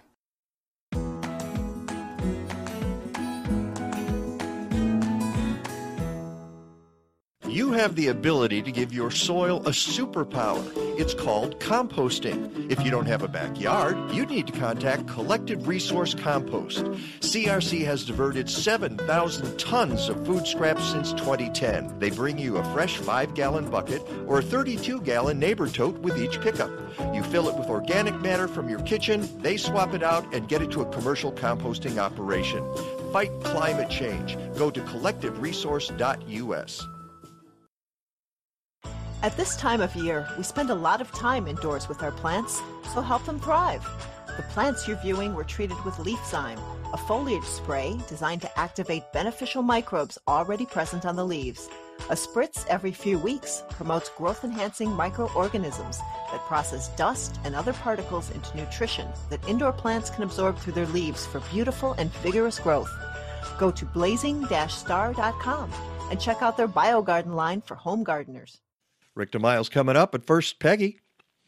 Yeah, okay. This is the very, very, very last chance for you to take advantage of McHenry County College's course featuring organic vegetable farmer Atina Diffley, the author of the award-winning memoir, Turn Here Sweet Corn, Organic Farming Works, has one more workshop through MCC's Center for Agrarian Learning. Sign up for crop planting for market needs and profitability, which will be presented this Wednesday, January 27th, as well as February 3rd. It's only $5, and as part of your registration, you will receive either the Wholesale Success Manual or the Direct Market Success Manual, both an $80 value, and they're published by Family Farmed. But that's just the start of a bunch of events this year from the Center for Agrarian Learning. Their virtual farm tour series kicked off last Wednesday, but tour number 2 will take place on February 16th And tour number 3 is happening on March 16th, so save those dates for virtual farm tours. Now, for more information, go to mchenry.edu/cal. That's mchenry.edu/CAL. It's the Mike Novak Show with Peggy Malecki. Now, Rick, you have a choice here. I can put your live image up here, or I can put the photo. Let's get his live image. He's waving to us, so there he is. We get Rick, the map this way. That's true, the big map behind and Rick. our viewers actually get to see Rick live. Yeah. And every once in a while, the squirrels attacking your breakfast stuff. Yeah. Tell folks about that map behind you. It's a very cool story. It's a very cool map. The map is about, I'd say, 10 feet by about 8 feet. My son Julian and I got it one day at a it's like an antique card shop. It's on Central Avenue, right off of Green Bay Road, and in Evanston. In Evanston, right. Because there's a lot of Centrals on the north Yeah, side. there are. Yeah, there really are. And even in Chicago. But we were out antiquing. We always did a lot of that, even on Belmont and Damon, those kind of places. And we walked down into the basement, and there was a ton of stuff that was just laying around, filled with junk and dust and dirt. And I noticed this map was actually down there, but it was laying on top of one another in 2 pieces. And you can see the middle right there actually comes together, both at the top and the bottom. So it took me about a month to restore it, and I did it with lukewarm water and ivory soap and cheesecloth. That was the only way to remove the dirt. But after a while, I think I was cleaning it too much. Yeah, after a while, I was cleaning it too much, and it started to wear away at this. So I stopped right there, let it dry, and hung it up. I don't know where the map came from. I don't know the origins of it. It is a Rand McNally map. I think it was probably produced somewhere in the 1930s because there's no interstates on there, but there's railroads, there's county roads, there's city roads, there's neighborhoods or I should say small towns of every single county in the United States, Mexico, and Canada. And Mike, you remember when I was living in that big apartment in Rogers Park, it filled up my entire wall. Right. And it literally becomes a piece of conversation or a conversation piece, or a place of conversation, I meant to say, where people just stand there and look at it. And everybody does this, particularly people like us. You begin to go back and you look at a certain part of the map and you go, I was there. So even the other day when you were saying your brother who lives in Manistee, I looked on the map and there's Manistee. I mean, there's literally every single small town. I got a feeling it was a map that was probably produced for the post office back in the 30s or 40s. But it really is amazing. And I never get tired of looking at it. Unfortunately, because the couch right now cuts off Florida, Texas, and parts of Mexico, I don't see that. But other than that, it really is kind of cool. So I've moved 3 times since I got in the map, and every time I move, the question is, where are we going to put the map? That's the criteria for selecting where you move, yes. Yeah, and it's really interesting, Peg, real quickly. When we moved into this place last April, the first thing I said to Rebecca was, our armoire is not going to fit up the stairs. And she's like, no, it'll fit up the stairs. I'm like, that's not going to fit. And sure enough, the day that we moved, the movers are like, it ain't going to fit. I'm like, all right, what do we do? So they literally went, I'm not kidding you, up these, not up, but I shouldn't say up these, but this back patio has sliding glass doors up on the top. So they lifted it 2 floors. Up the doors and put the armoire in. Yikes. And and as they were doing it, I was helping them, and then got the last push up. I went like this. And the armoire got through the sliding glass doors. Wow. So, so that's the short of it. You know me, it's tough for me to tell a short story. Absolutely. You sent us some stuff, and I have to admit, I was pretty amazed at something I was not aware of. You just opened my eyes to the Flower Garden Banks National Marine Sanctuary in the Gulf of Mexico. I had never even heard of that before, Rick. And just on the 19th, there was an article from NOAA, the National Oceanic and Atmospheric Administration, on how the Flower Garden Banks National Marine Sanctuary is expanding from 56 square miles to approximately 160 square miles, and it's an important habitat there. And so I went to the site to look at the video, and the video's amazing, and it's just incredible. And I had never even heard of it before. I don't know, but Peg, do you know whether or not that was something that Obama got going? Off the top, I don't know. Probably. Okay, yeah, because I know would be my guess. I'd have to look it up. I know that he had instituted a lot of rollouts of new places. It could have even been Clinton. I don't know, but yeah, it's pretty amazing. And the good thing is that all of the things that we know Trump kind of rolled back, Biden is very quickly, pushing back forward. So I'm hoping that keeps going. I still have my reservations on him just kind of axing the Keystone XL pipeline. I tell you the truth, I don't think that was a good idea. I think he needed to keep that going, especially during a time when you need to keep the jobs going and the economy going. And just canceling it for the sake of canceling it is almost like a Trumpian move. I know that there's some concerns about the environment with it, but I think the alternative is now transporting, oil and gas by trucks, which obviously does harm to the environment because they're burning gasoline.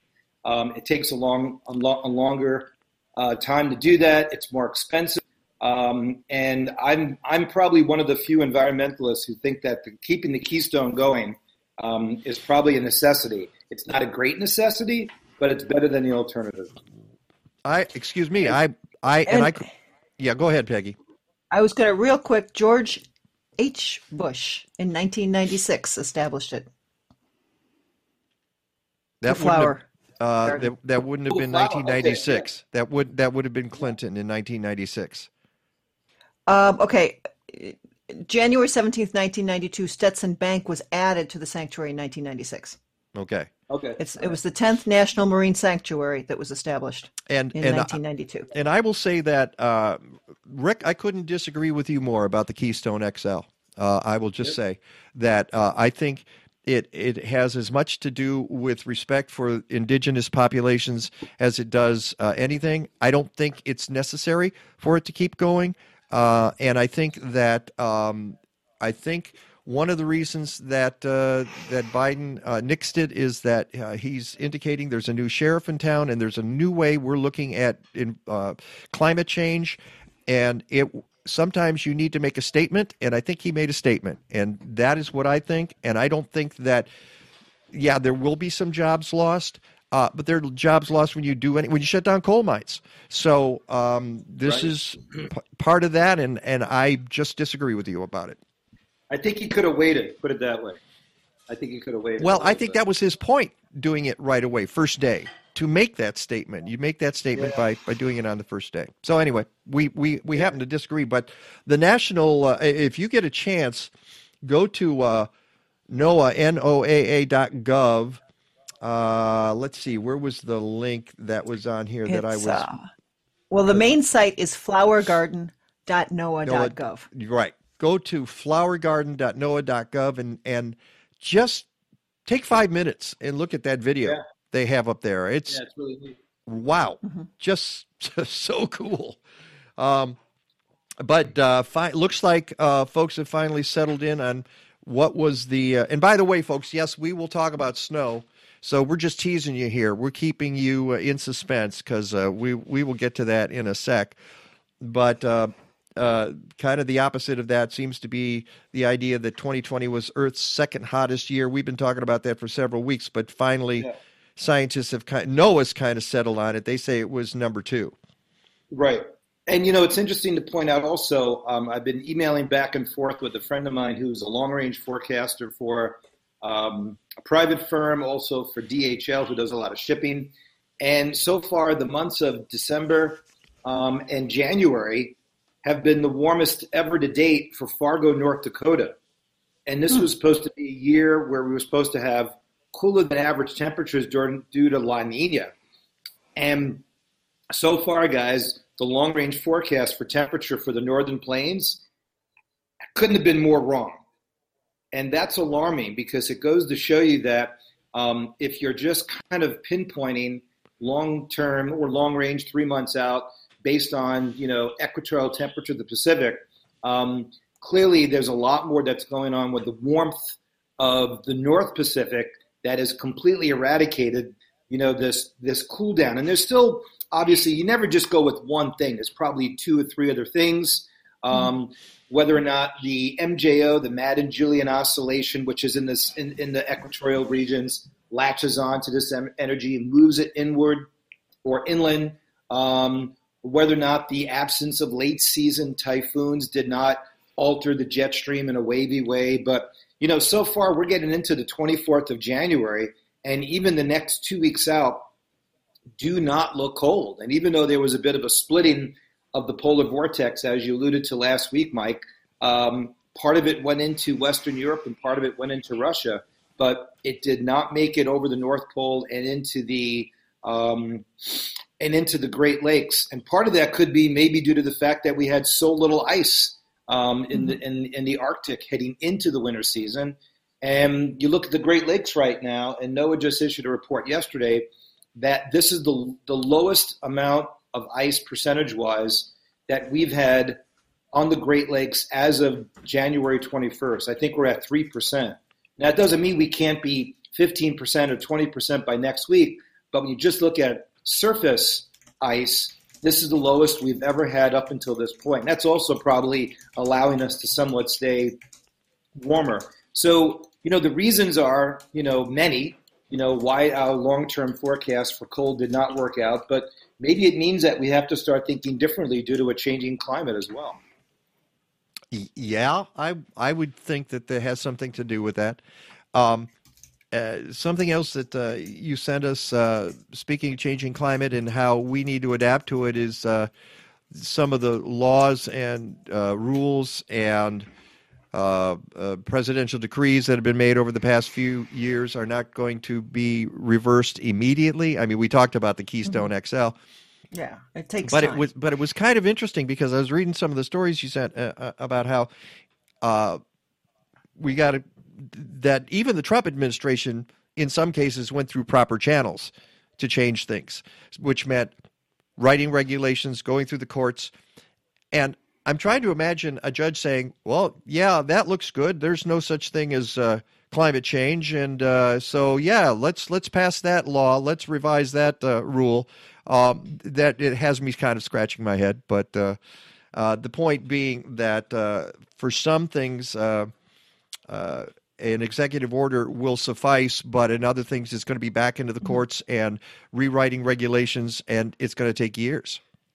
Or can go down the wrong path by reversing it, and then they can't pass a new one that's similar. Yeah, and I think you know what Peg was talking about, reversing it, Mike. I didn't want Biden to look like Trump did on day one, where he's just reversing everything that the previous administration did. I get that. Even though you're giving your supporters, yeah, look what I'm doing. Trying to be a unifying person doesn't mean that you completely reverse what the other people had. You go through it, you know, step by step by step. And I think he needs to pull back just a little bit on that. I don't. You know, if the progressive I don't. You know, it's the optics. The optics. I think the optics are not pushing across the aisle. I just don't think they are.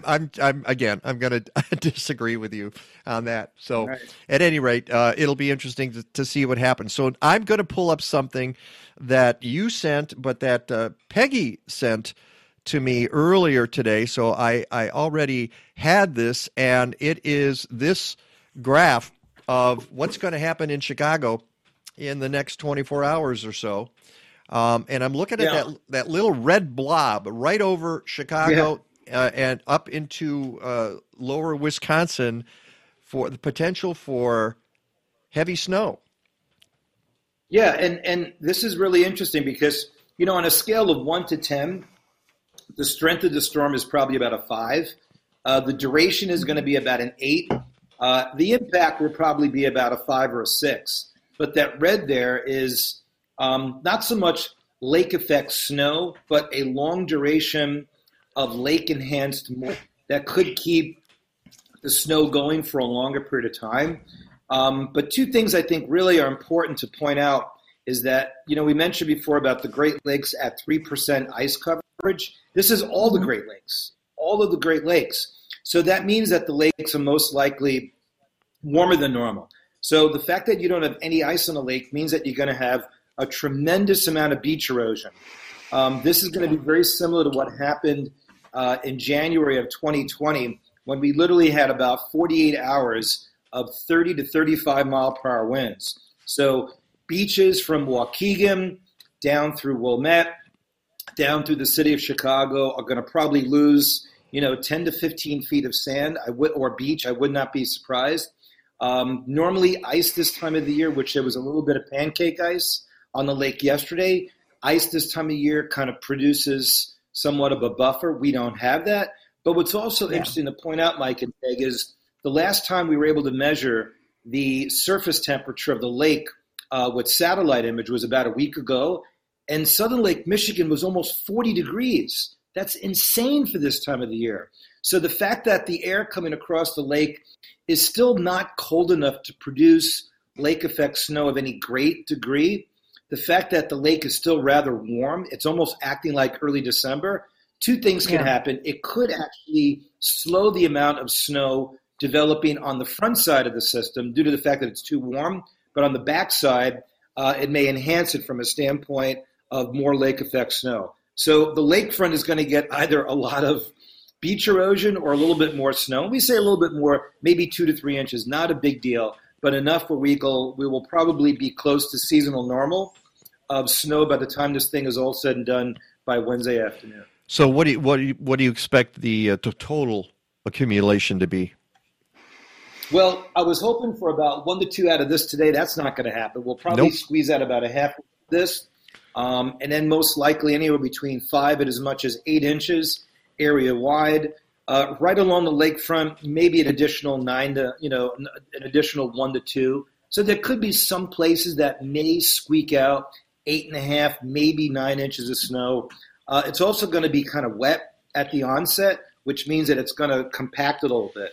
It's also going to blow around a little bit. So measurements are going to be kind of difficult to come by from a standpoint of accuracy.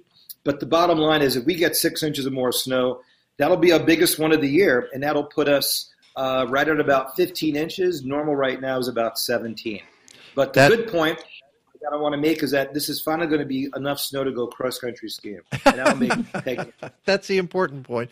And I was looking at the maps you sent us. It was interesting because the Clipper coming through, that's like coming from the north, and this is coming up from the south, which is why the low pressure is wrapping around, and we're going to get that snow coming off of Lake Michigan, which doesn't always happen here in Chicago.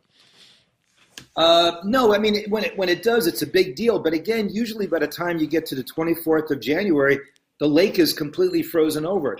That eliminates any sort of lakefront erosion, and it also eliminates the possibility of lake effect snow. So the fact that our Great Lakes are completely wide open makes it very, very concerning to people who have beachfront property either here in Chicago or on the other side of the lake in Michigan when you get these big storms. This is, I still think, one of our biggest concerns living in the Great Lakes over the next 20 to 30 years is how to protect the lakefront beaches. There's no easy answer at this point. All right. Well, give us that forecast and we'll get you out of here. All right. So a little bit of snow today, about 32. Snow won't begin until about 4 or 5 o'clock tomorrow afternoon when you wake today morning.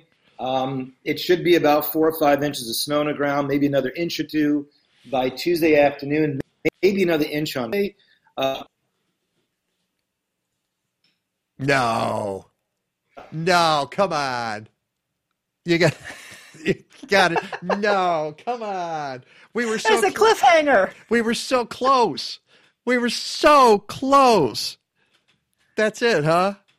It's a cliffhanger. Okay. Well, I tell you what. Maybe I just popped that graphic back up there because I think we just. Okay. That's okay. So let's just do this. Let's just play some music and thank everybody. Snow's coming. Yeah, let me get rid of that picture. There we go. Oh, my goodness. Okay. Thanks to everybody who was on the show. Ken Williams and Sarah McHale, Peggy Salazar, Nancy Loeb. Hey, we got to say this is Kayla's last day. Kayla, thank you for all the great work you've done over the weeks and months. It's she's going to New Zealand, so congratulations. Going to school. Yeah. And thanks to Kathleen and to Legata and Basil. Until next time, go green or go home. Statler? Yeah, what? Is that it? Yes, it's over. How'd you like it? I don't know. I slept through the whole thing. Well, you didn't miss much.